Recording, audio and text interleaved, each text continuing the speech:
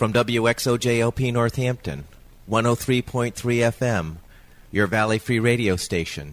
Welcome. I'm Warren Odess-Gillette, and this is A Baha'i Perspective.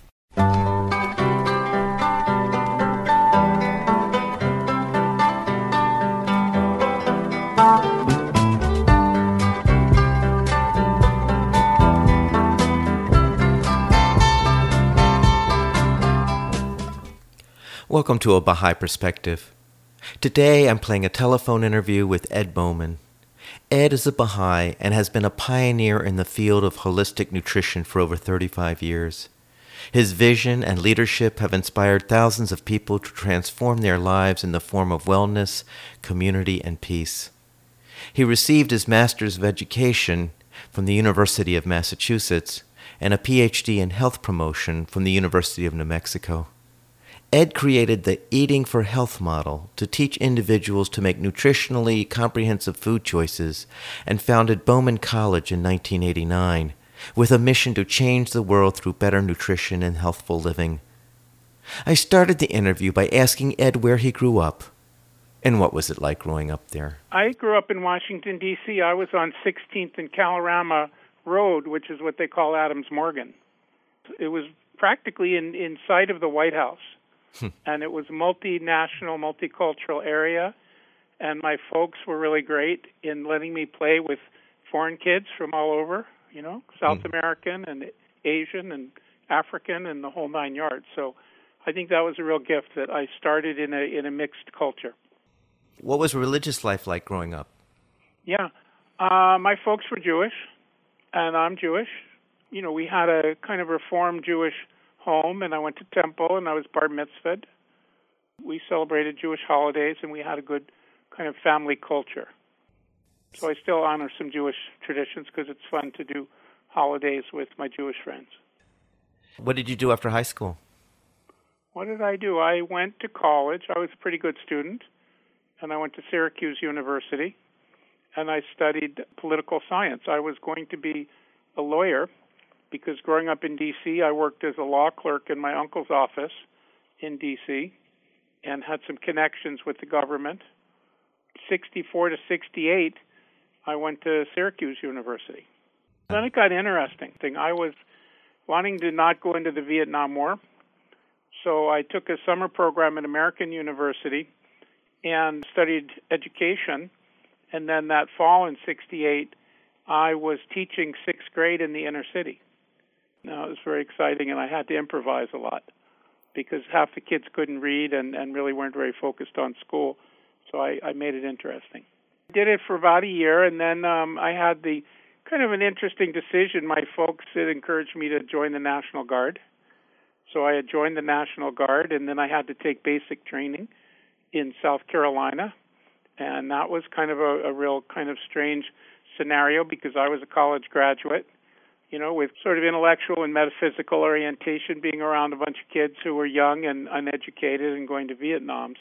I really had to learn how to kind of cope with that foreign setting. It was tough. It was really tough.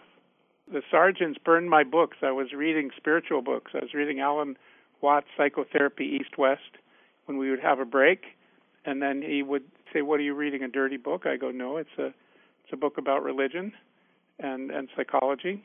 And they, threw it in the garbage. Oh my gosh! So it was totally bizarre, and I wanted to get out. So when I came back to D.C., there were riots going on, and there I was, a military policeman, kind of trying to tell my friends who were rioting, against the war and injustice, go home, I opted out of the National Guard. I got a military discharge. I got a medical discharge for psychological reasons. I went to a shrink, and I said, this is the wrong place for me to be, and she kindly wrote me a letter. That was a big life-altering scenario. Yeah. And then I resumed and went to law school in Boston, and then after a short while there, less than a year, I realized that wasn't what I wanted to do, and working in the system for political change wasn't really my calling. It was more about perhaps spiritual change or studying natural law instead of corporate law. And so I had kind of a revelation that I was going to study health and food and nutrition, and called my folks in '69 and said, I'm leaving law school. And they were not too pleased with that. They said, Ed, I think you've lost your mind. And I said, not really. I've just kind of, it's a course change, and I'll be fine. And then I moved to the Amherst area and lived on a farm in western Massachusetts and spent 7 years in western Mass, and decided to get a master's in education because I am an educator. It just seemed natural. And I went to the School of Education, the University of Massachusetts, and who was the Dean of Education but Dwight Allen, and who was one of my lead professors but Daniel Jordan. So as a 25-year-old guy, I got exposed to the faith, and I got exposed to the principles of Baha'i, and it was really tremendous. It was just great. This transition, you seem to have been in some kind of search mode when you were going to law school. How did it come to being health and nutrition? How did you make that connection? Well, actually I saw a friend from high school. He came up to visit, and the kid looked great. He was glowing, and in high school he looked pretty normal, and I was fairly healthy, but not into the field, so to speak. And I asked my friend, what have you been doing? He said, well, I'm a vegetarian and I do yoga. And just by seeing someone with that kind of disposition and a shift in his being, I went, that looks really good to me. And I decided to be a vegetarian and started studying, different systems, different Eastern and Western systems of health and healing, and did some yoga and studied body work. And then I got a job as a writer for a man who had a spiritual system. He was a Greek man, and he didn't speak English too well, so he paid me to listen to him lecture and then to write it up in some kind of intelligent form so that it could be shared with friends in the community. It wasn't particularly a commercial venture on this man's part, but he had a pretty deep spirituality that was based in kind of Greek tradition, maybe even the Greek Orthodox Church, but it wasn't a orthodoxy. It was more just kind of science of life and health and working through different levels, from physical, emotional, mental, spiritual, social, things like that. And so it was just interesting being a young guy and being out of school for a while to start to listen to an older, wiser person from another culture and kind of write it up in an intelligent way. And what farm did you work on in Western Mass? Well, again, I've always been one to listen to my inner guidance and just to follow it. I went to the country and rented a farm with my girlfriend who became my wife. And then we did the first Vipassana meditation retreat in the United States in 1971. Friends of mine had gone to India and met teachers of Buddhist meditation and invited them to come to the U.S., and they came to our farm, and there were 5 of us living on a property, and we did a 10-day quiet meditation course. And at the 10th day, after sitting quietly for a long time, the phone rang, and it was my neighbors, and said there's an organic farm for sale down the road, and the owner, Al Perkins, had 9 kids and a 160-acre farm, and his kids didn't want to take over the property, that he wanted to sell it to some new people to maintain the integrity of the farm. And he and I went over there in the fall of maybe 1970, and my friend said, what do you think? I said, it looks fabulous, looks great. And we bought it for $70,000. So, before you knew it, there I was, not only renting a farm, but purchasing an organic farm in Conway, Massachusetts. There were 5 of us who shared the mortgage, and we put all of our money in a common pool. So we shared our incomes. We kept our savings back, and then we paid $243 a month to, pay the mortgage of the farm.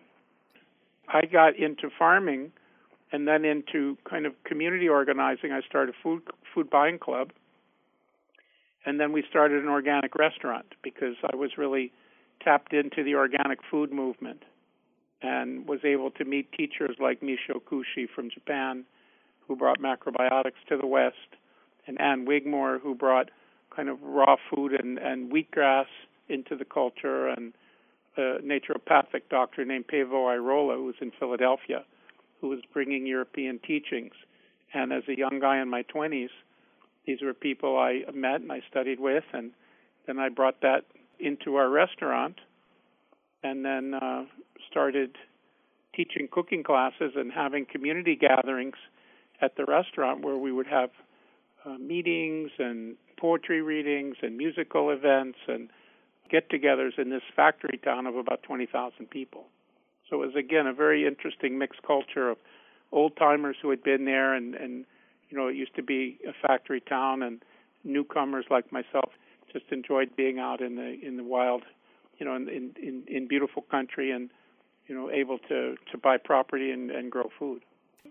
The folks I was with, they were very much into this Eastern religion, and I was into kind of a more eclectic spirituality. And then they formed a center called the Insight Meditation Center in Barre, Massachusetts, which is going strong to this day. I really liked it, but it was a bit of an ashram, and I was a bit more social and kind of a community guy. So in 1975, I said, I'm going to go to naturopathic medical school in Taos, New Mexico. So I left the farm and I went to New Mexico and studied natural medicine, which was part of my developing skills and knowledge in that area. Very much drawn to the West, even though I loved living in Western Massachusetts, too. Now, the natural food restaurant that you started. Yeah, it was called Home Comfort. Home Comfort. And was that in Greenfield, Massachusetts? It was in Greenfield, Massachusetts, yeah. And some of those folks actually started a sister restaurant later on, maybe in the 90s, in Northampton called Three Squires. So they stayed around that area, and I left. I left in 1976. But for 3 or 4 years, I was the chef at Home Comfort, and every day I'd go to the market or work with the foods that we had, some of which we grew ourselves, and then cook from scratch based on the seasons, and we were all vegetarians. So it was interesting being in a town where a lot of people ate meat and potatoes. We decided to add seafood to our menu. So we had salmon and shrimp scampi. We wouldn't eat it. We would just poke at it and cut into it to make sure it was done properly. But actually it was a very healthy cuisine because seafood vegetarian cuisine is probably the healthiest food there is.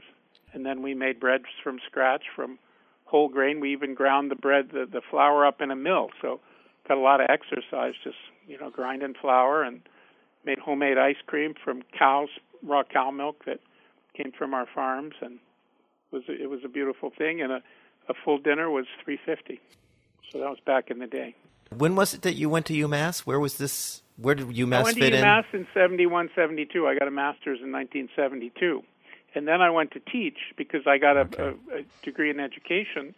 But when I went into the public school system as a school counselor, I wasn't a subject teacher. It was more about counseling. My specialty was called human relations, so I did a lot of groups and kind of things of that nature. It was too progressive. What I learned was a little more student-friendly than the teachers and the principals were comfortable with, I would say.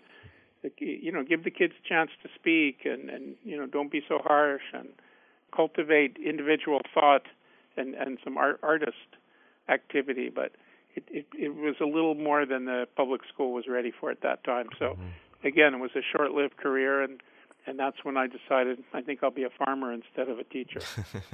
Albeit having a master's degree in education gave me good tools, as an educator, which, I've used and continued on with.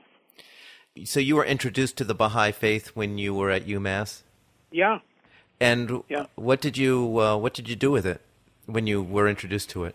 Yeah, I mean, it was interesting because, there was a lot of emphasis on overcoming prejudice. And I grew up in Washington, D.C., and I had black roommates in college and liked black music. And, so having a multicultural background, it made a lot of sense to me.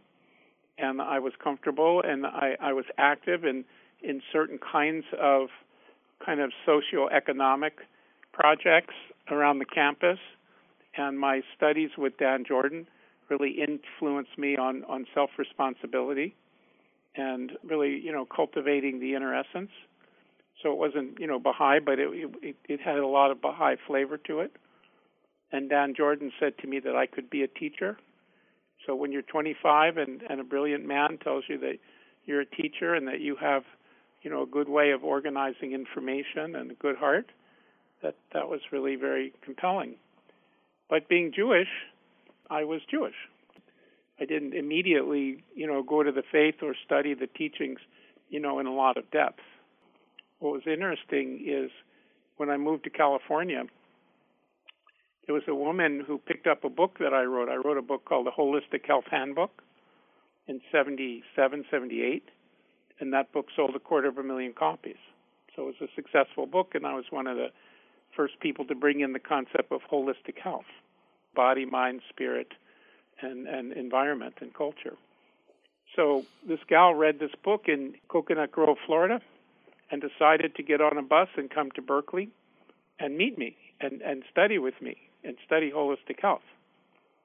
So one day she knocked on my door, and there I was, and there she was, and she said, "I'd really like to study your course, but I'm a little short of funds. Could I help you? Could I be an assistant?" I said, "Sure, if you can cook." And she goes, "Yeah, I'm a terrific cook." So I said, "Well, I'm having a health fair next week in Berkeley. If you can make desserts, apple crisp, we'll be fine." She said, "Well, my name is Chris, so I can make a crisp." Well, it turns out Chris was a Baha'i. She became my girlfriend, and then by being close to a Baha'i in that way, and then it refreshed my Baha'i memories, which had, kind of fallen a little bit to the backside. And going to Baha'i functions with her, that was 1980. That really got me more interested in the faith, but I was still holding fairly strong to my Jewish roots, largely because of my dad and my mom. They're Jewish and really, really proud of that, and so was I. But Chris would say, "You're very Baha'i. You're very, universal, and you're very kind, and all the values and the virtues and the principles, you seem to be kind of innately there." And I go, "Well, that's nice, but I'm there coming from a Jewish perspective." But when I went to graduate school, I felt kind of lonesome because I left California with her and went to University of New Mexico in Albuquerque to get a PhD in health education. And because I was more progressive and from the East Coast, West Coast, I really didn't feel like I was part of things. I felt kind of isolated because in California I had been very engaged and started a holistic health center and classes and clinic and school and, very active. But the Baha'is were really very wonderful to me. And then there was one Baha'i named Camby's Victory in Albuquerque. He said, "Ed, I really want you to study the tablet of Ahmad and read that tablet and see if that resonates with you. And if so, let's talk about it." So I went, okay, that seems like a good idea. So I deepened on that tablet. I read it several times, and I reflected on it. And by this time, I was married to Chris. And then it just really spoke to me in a deep way. And also, we had a young child. So it really spoke to me that up until that point, I had been a non-Baha'i spouse. And there's quite a few of those where, one person's a Baha'i and the other's a non-Baha'i. And I just decided, I'm going to take a leap of faith here. And for 2 weeks, I'm going to see what it would be like to be a Baha'i. I'm not going to declare, but I'm going to just really, shift my own sense of commitment to the faith and study more and really dig deeper into the teachings of Baha'u'llah and Abdu'l-Baha and so forth. And then, after a couple of weeks, I felt more connected. I felt connected to everybody. I felt connected to mankind and this whole sort of higher calling that I feel like I've had.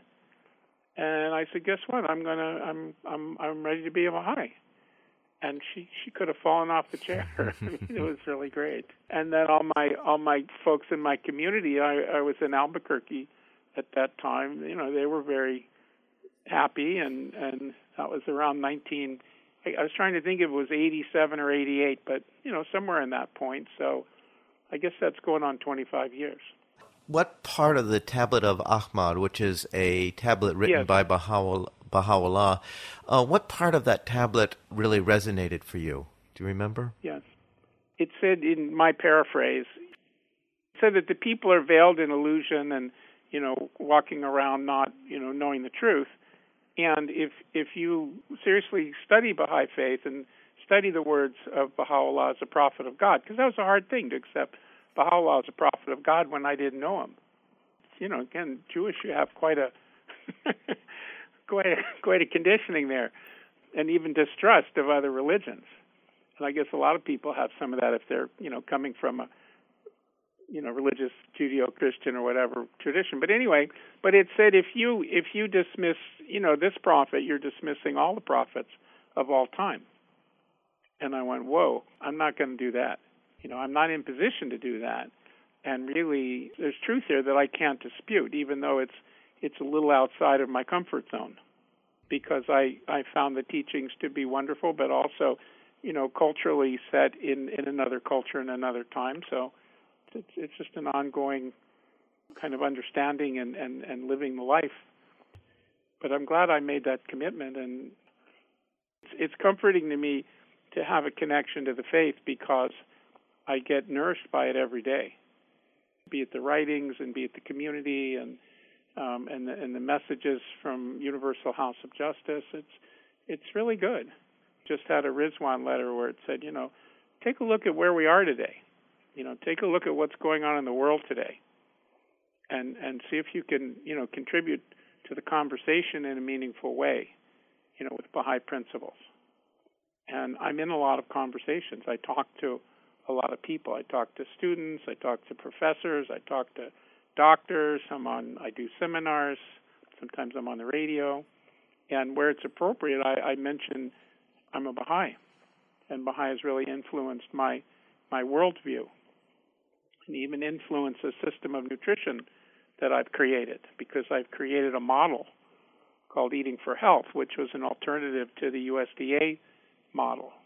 And for me, on the inner level, it reflects kind of inclusion rather than duality. So it appreciates all systems and the common principles of all systems, and looks to be progressive and also requiring individual thinking rather than, telling people what's true. I like to tell my students that I'm teaching you how to think, not what to think. And you have to make decisions and choices and see what works for you. And the teachings and the reflections I've had from the Baha'i faith, I've been able to translate both into the nutrition content and also into the way I run my college, because I'm the president of a nutrition college. Right. I want to get into that at some point in the interview. What was your parents' reaction to you becoming a Baha'i? They had to sign on to the marriage. And so I'd been going out with Chris for 5 years, and they knew her, and she's a wonderful human being, but she's a Baha'i. She's the other to them. They're Jewish. She's Baha'i. So when I said to my folks, we're going to get married, and we need your consent, we'd like your consent, my dad said, well, I've heard Baha'i is anti-Semitic. I go, Dad, I don't know where you heard that, but nothing could be further from the truth. Baha'i recognizes the good of all prophets and teachers, and, we're monotheistic. It's the same God for all of us. So I had to remind him of that. And then he said, well, I'll consent to marriage if you have a Jewish wedding and you're married by a rabbi. And at the time, it was only a month before our wedding, we weren't planning to get married by a rabbi. We were going to do kind of a Baha'i ceremony and not traditional Jewish ceremonies. So being kind of an accommodator, I went, okay, Dad, we're going to have two weddings. We're going to have a Jewish wedding and a Baha'i wedding. Would that work for you? And he goes, sure, that would work, because I was not Baha'i at the time. So we found a rabbi who would marry us in Marin County, and we had a very small family wedding, and it was beautiful, and Chris was very happy about that and very happy to be received by my family. And then on Sunday we had a bigger wedding where we invited lots of friends and of all different backgrounds and so forth. And my dad was very gracious and accepted it. Over time, he began to see that I was a Baha'i and it was working really well, and that I also honored Jewish background and also gave my daughter an option of having Jewish culture and also having Baha'i culture, and she's very comfortable in both, in lots of cultures. He had to get to know what Baha'i looked like and felt like, and he observed the good effect that it was having on me. and that I don't stand against anything. I don't say this is better than that. I said, Baha'i it's a progressive form, and it's a way of uniting mankind and bringing all the religions to the table, and that's something that means a lot to me. So he appreciated that, and my mom appreciated that. My mom passed away before I became a Baha'i. My mom never met my wife, Chris, or my daughter, Jessica, which is a shame. She got cancer. And I said to my mom, cancer is a systemic illness. It's not a local problem. And she was treated with a mastectomy. And I went to her oncologist and said it would be really helpful for her if she did some integrated complementary care where she also did nutritional things to complement the medical care, but her oncologist wasn't comfortable with that. He said, that's not my paradigm. And then she had a recurrence, and then she got very ill.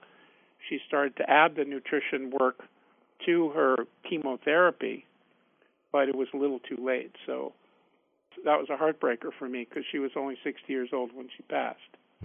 And it gave me a lot of commitment. It strengthened my commitment to help other people with cancer because I saw that, her life could have been extended. And, since then I've been able to help a lot of people in that situation. And bringing Baha'i principles into the healing arts is really wonderful. And it's actually something that adds a dimension that makes it more than just diet.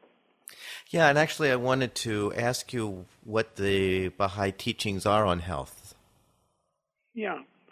Well, to paraphrase, there's physical health, and when there's a physical problem, Baha'u'llah said, get a good doctor and work with a good doctor and take care of yourself and don't drink and don't smoke and don't go to excess and have good food, largely plant-based. In the future, mankind will become vegetarian. And then there's the whole spiritual component, and that's also very important, that loss of connection to spirit or God create a great hunger and disconnection within them.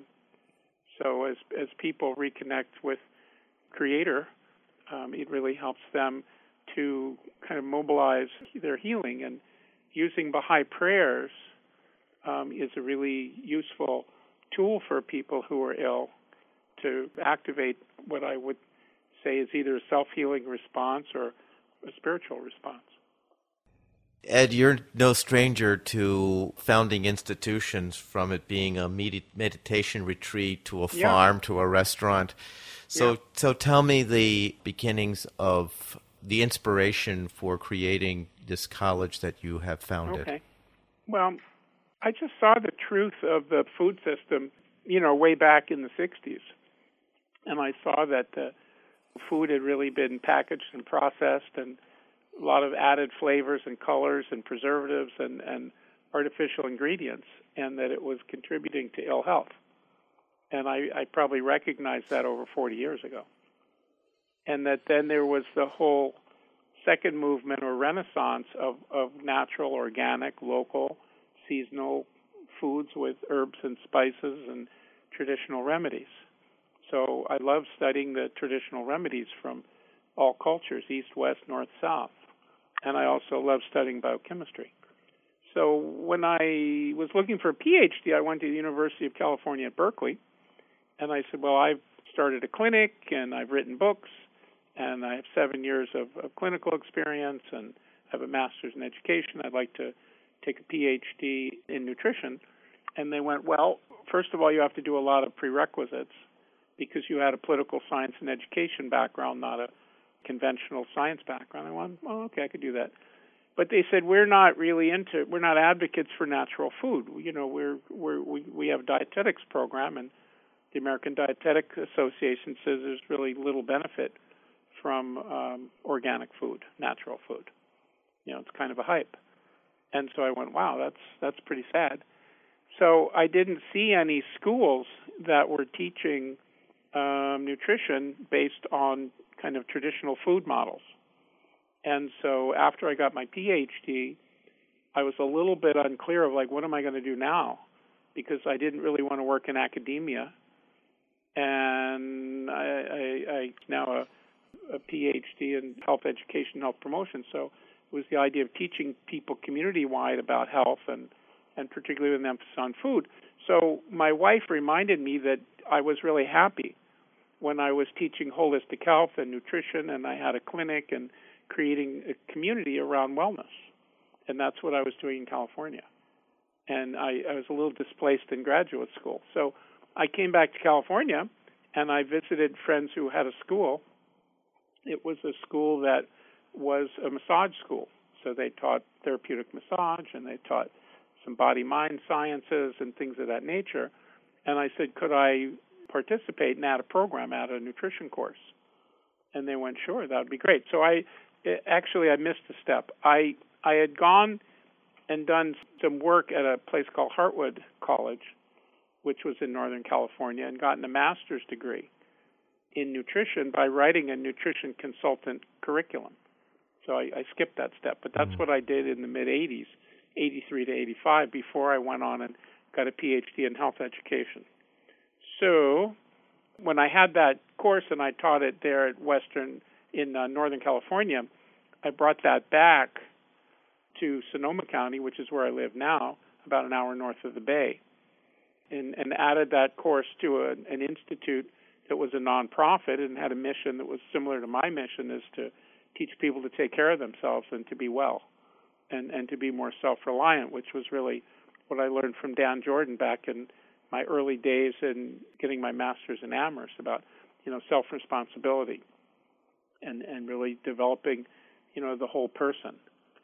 And then that school shifted and changed, and before you knew it, I was the primary program, and the other programs had dropped off, and it went through some changes, and it had gotten sold. So initially I didn't start it, I was part of it, but when it got sold, it went through difficulties, and then all of a sudden I had a program, but I didn't have a school. So I decided to start a college to kind of step up to the plate. I was in my early 40s then. It was 1989. And started this program and became the director of it. And it started in one campus in Cotati, California, and people would come from all over. I had people even flying in and taking the train and all that because there was a real interest in natural health and whole foods. And then out of that, I developed a culinary program. So initially it was a clinical nutrition program, how to work in the medical culture and bring food and herbs and supplements to people who are dealing with health issues, both either prevention, but in most cases more towards recovery. Because prevention, it's a good concept and people nod at it, but they usually eat, drink, and be merry until they get sick. And then when they get sick, they go, whoa, what am I going to do? And at that point, changing their diet and changing their lifestyle and changing their attitude and cultivating a spiritual life becomes much more important. And then as people get really, really sick, where they have, a life-threatening disease, people really show up and pay attention. So, we did a combination of prevention and maintenance, but mostly recovery for people who were ill. So while I was doing the school, I also had a clinic called Partners in Health.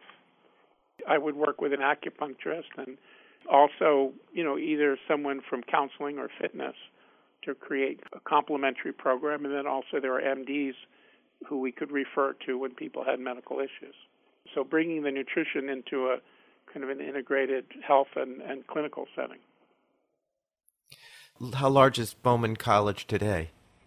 Well, we have 4 campuses, one in Santa Cruz, California, Berkeley, California, and Pingrove, California. And then we also have one in Boulder, Colorado. So those are brick-and-mortar classrooms, and people take either a 6-month natural chef program or they take an 18-month nutrition program. And then we also have an online, the nutrition course can be taken online. The cooking would be tough to do. It's hard to taste food when you're in Northampton. I can't taste it in California. So we have a couple, 300 students a year who are involved in a professional training program, and then also community classes as well. So I'd call it a middle-sized school. You mentioned recovery. This sounds like there's an aspect of treating people as well as training people. Well, the training is to prepare people to work with other health professionals. So a nutrition consultant or a natural chef is not a standalone primary care provider. They're really adjunctive.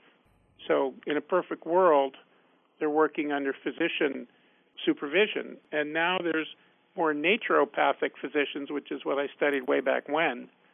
We didn't have a lot of awareness of natural medicine, but in the 70s.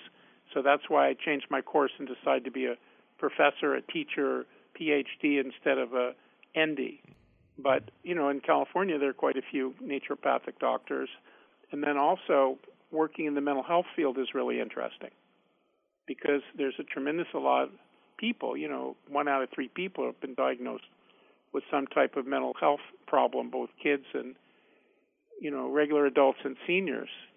And so the idea of using food to help people with mood issues is very important. And food sensitivities is actually a really important area because people may be reactive to wheat or dairy or corn or soy or meat, in addition to refined foods. Even some of the natural foods they may have reactions to that are actually creating some damage to their system.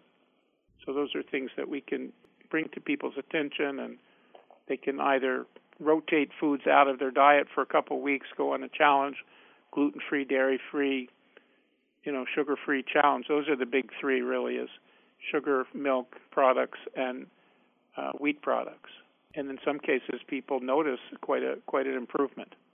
And then they reintroduce some of those foods, and they notice an exacerbation of symptoms, and they go, wow, there's really something going on there.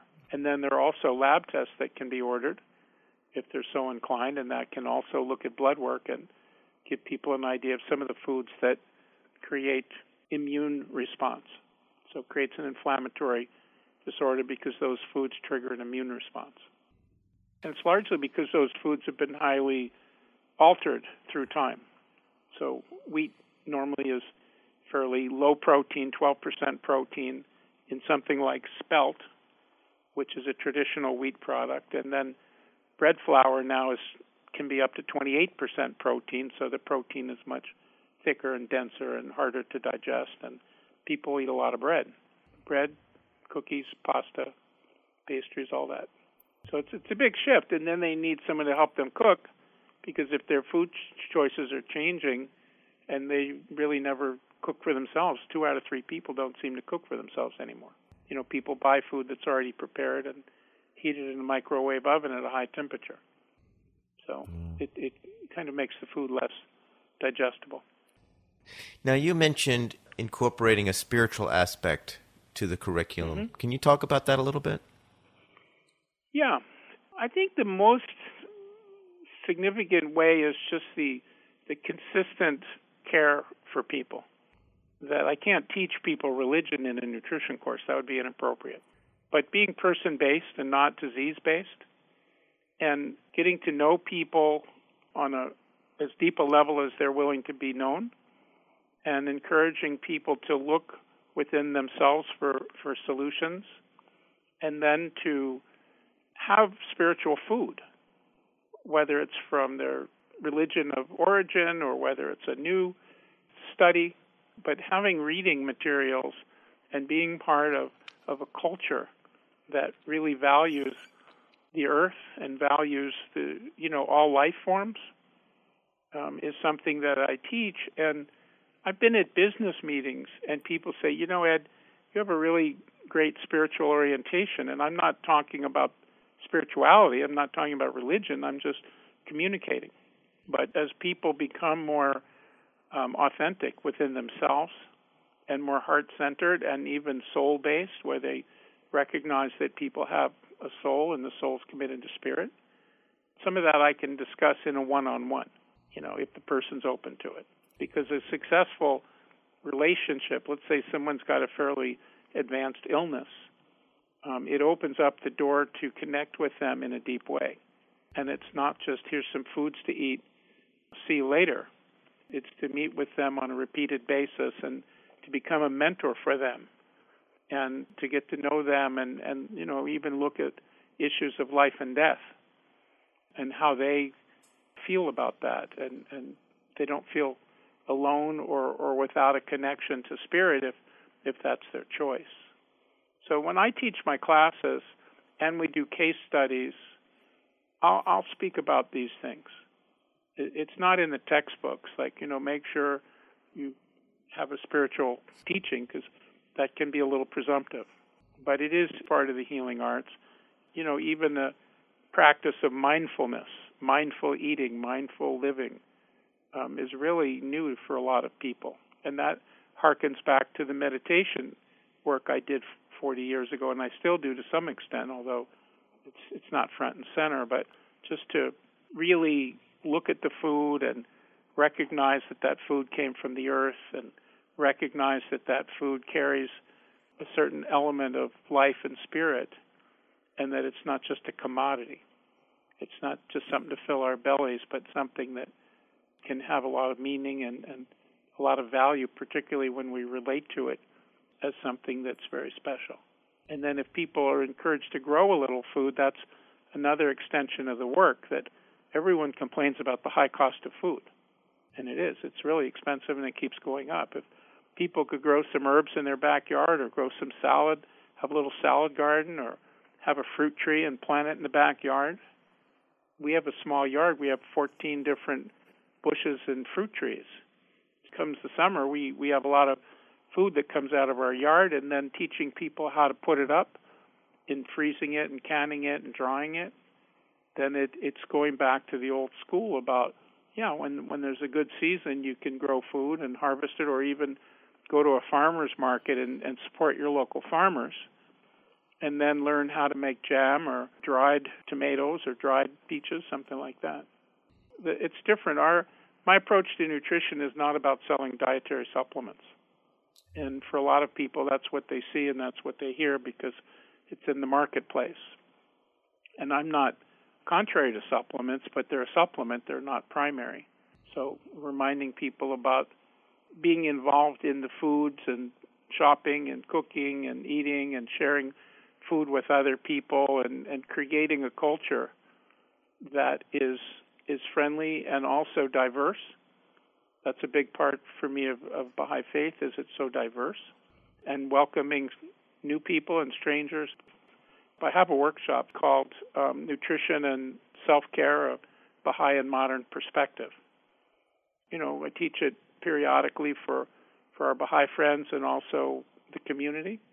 And then I can bring in a little bit of, people know there's a Baha'i element here, and I can bring in some of the writings and the teachings from the faith, and then also give them a short course in whole food nutrition for 45 minutes, and then enjoy a home-cooked meal from fresh seasonal food, and then have a consultation on how we can be more supportive of each other, because we're really busy and you get a little burnt out and may not be taking care of ourselves. So how can we as a community make sure that we have the nourishment we need from the food and also from teaching and our practices in our family life to have a good life? So it's nice to be able to do that with people who are Baha'is and people who are not Baha'is. So that's just a course that I was able to put together, and I like to share that. Now, what kind of student would find Bauman College helpful? Well, a lot of people are second career. So it's people who've been in the world, been in tech industry, corporate world. Some people have raised families. They love this kind of work. They're just like I was inclined towards food and healing. This is something that people have had an avocation for and now would like a professional training and certification. And then with the culinary side, I'm seeing a lot more young people who don't want to go to college or didn't really do well in college and who want to trade and want a skill. It's fabulous for them because there's a real need for discipline and sobriety, because young people can be a little bit wild, and if they're going to be a chef and they have knives in their hands, they have to be very clear and precise, and there's a certain type of responsibility here. And if people recognize that and they're diligent, they come away with a professional skill and kind of a life-changing experience. And then they're also exposed to all this great information about food and healing and being cooking for people, because there's a real demand for therapeutic cooking where people are ill and they want healthy whole food diet, but they can't make it themselves. And also cooking for families or cooking for groups or catering retreats, things like that. So we have people of all ages. Ed, where would you like to see Bauman College go into the future? I would like it to have longevity and sustainability, and my personal focus is on building a profession for my graduates. So right now, most of the folks create their own business.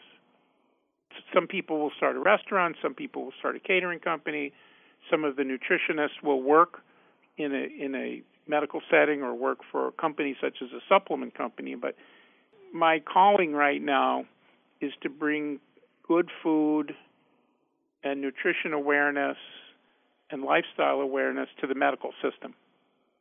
So that's what I'm about. I'm about talking to doctors, talking about clinics, particularly, Medicare, Medi-Cal. Medicare is the national insurance, and with the Obamacare is finding a connection in the government, Health and Human Services, so that there's a lot of opportunity for people to do hands-on learning, not just to go to a clinic and get a pill or even go to a dietitian and get a piece of paper that tells them what to do, but engage people in active learning and being part of educational systems and learning how to take care of themselves, and having government and insurance pay the big part of that, because the cost of out-of-pocket care is pretty high, and that rules out people who actually want it and like it and would benefit. So I'm working on bringing the cost-benefit argument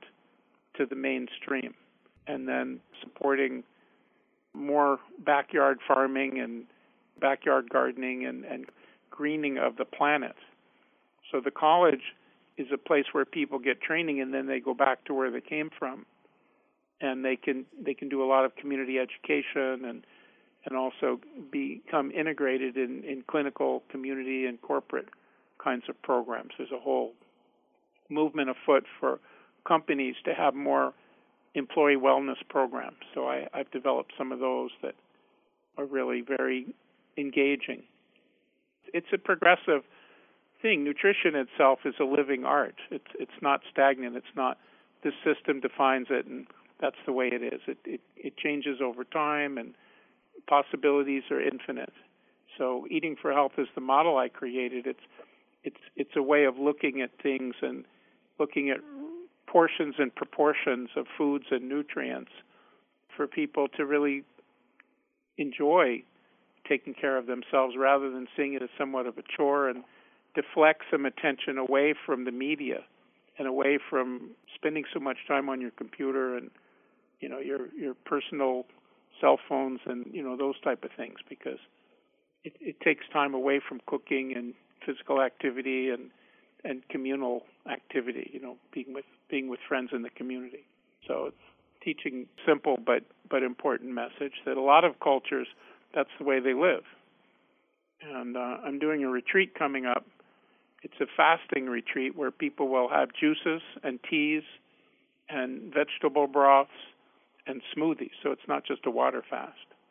And go away for 4 days and be in the redwood forest and live in a beautiful retreat center and do yoga and meditation and go for hikes and swimming and spa and have classes in the evening. It's called Vitality Fasting Retreat. I do 2 of those a year. And a lot of people come in pretty unhappy and pretty sick. And after several days to a week, not having caffeine, not having sugar, not having bad food, just having vegetables and fruits and things of that nature, they really freshen up. And then they learn about how they can improve their food choices when they go home.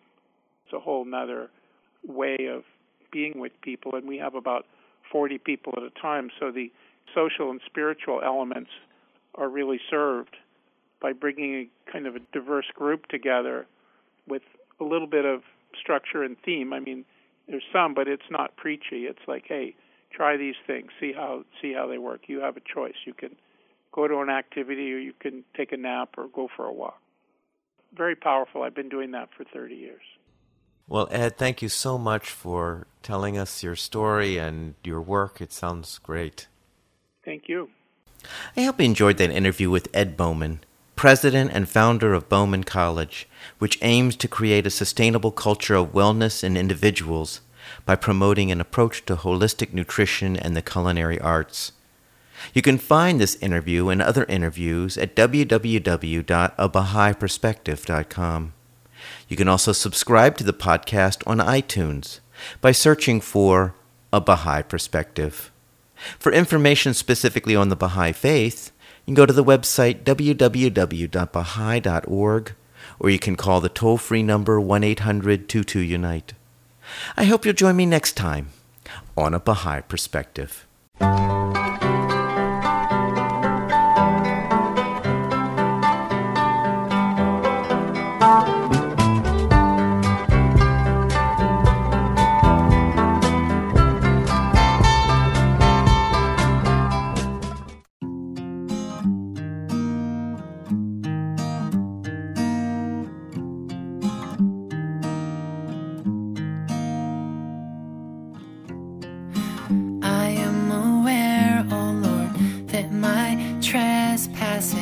Covered my face with shame in thy presence, and have burdened my back before thee, have intervened between me and thy beauteous countenance.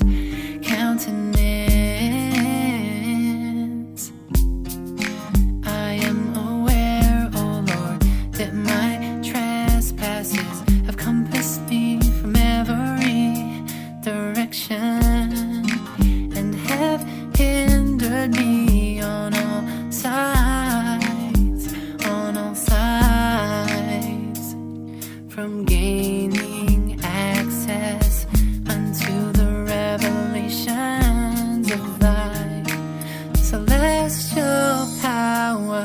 Glory be unto thee. Thou didst create me when I was non-existent. When I was non-existent. Glory be unto thee. Be unto thee. When I was non-existent. When I was non-existent. Thou didst create me. Thou didst nourish me. Thou didst create me. Thou didst nourish me.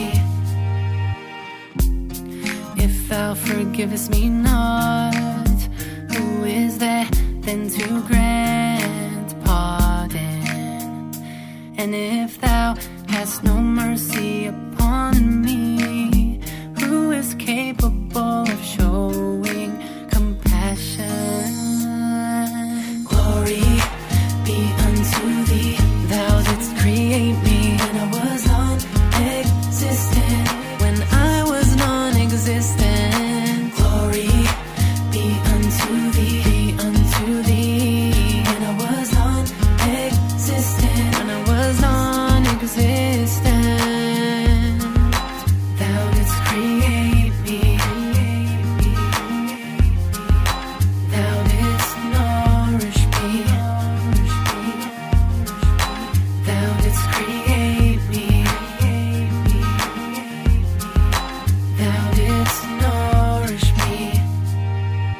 Glory be unto thee. Be unto thee. When I was non-existent. When I was non-existent. Glory be unto thee. Be unto thee. When I was non-existent. Thou didst create me.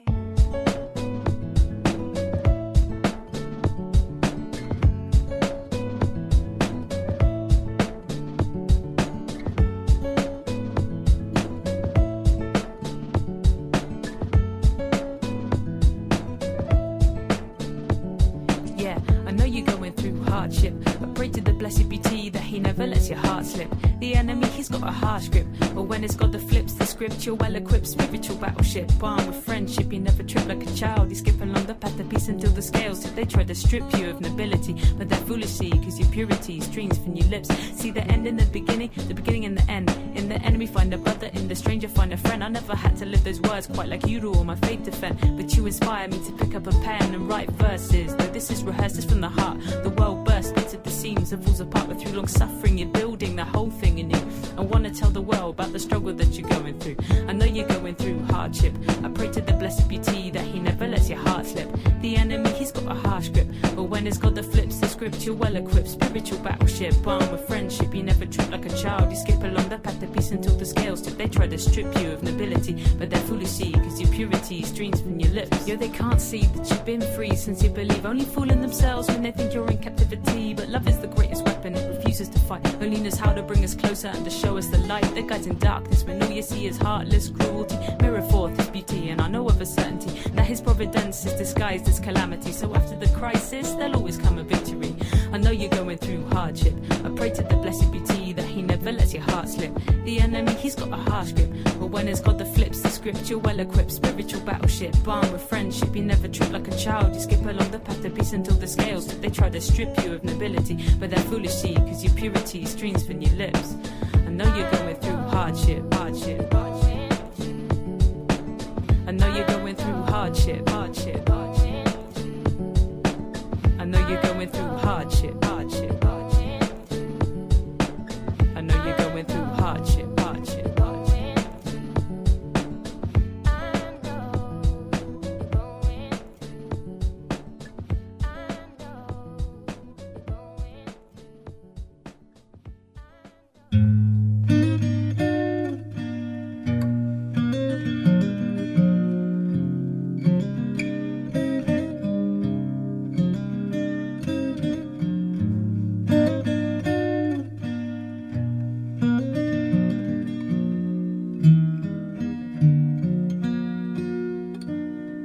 Whither can a lover go but to the land of his beloved?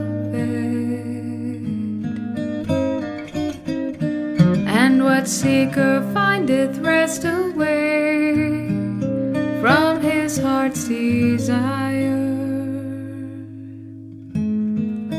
To the true lover, reunion is life, and separation is death. His breast is void of patience, and his heart hath no peace.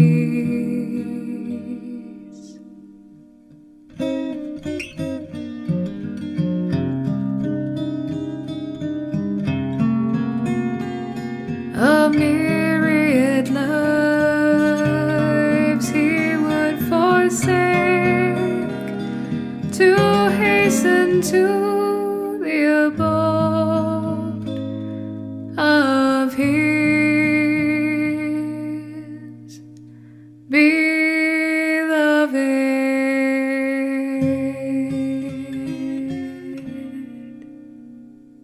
This is WXOJLP Northampton, 103.3 FM, your Valley Free Radio station, streaming at www.valleyfreeradio.org.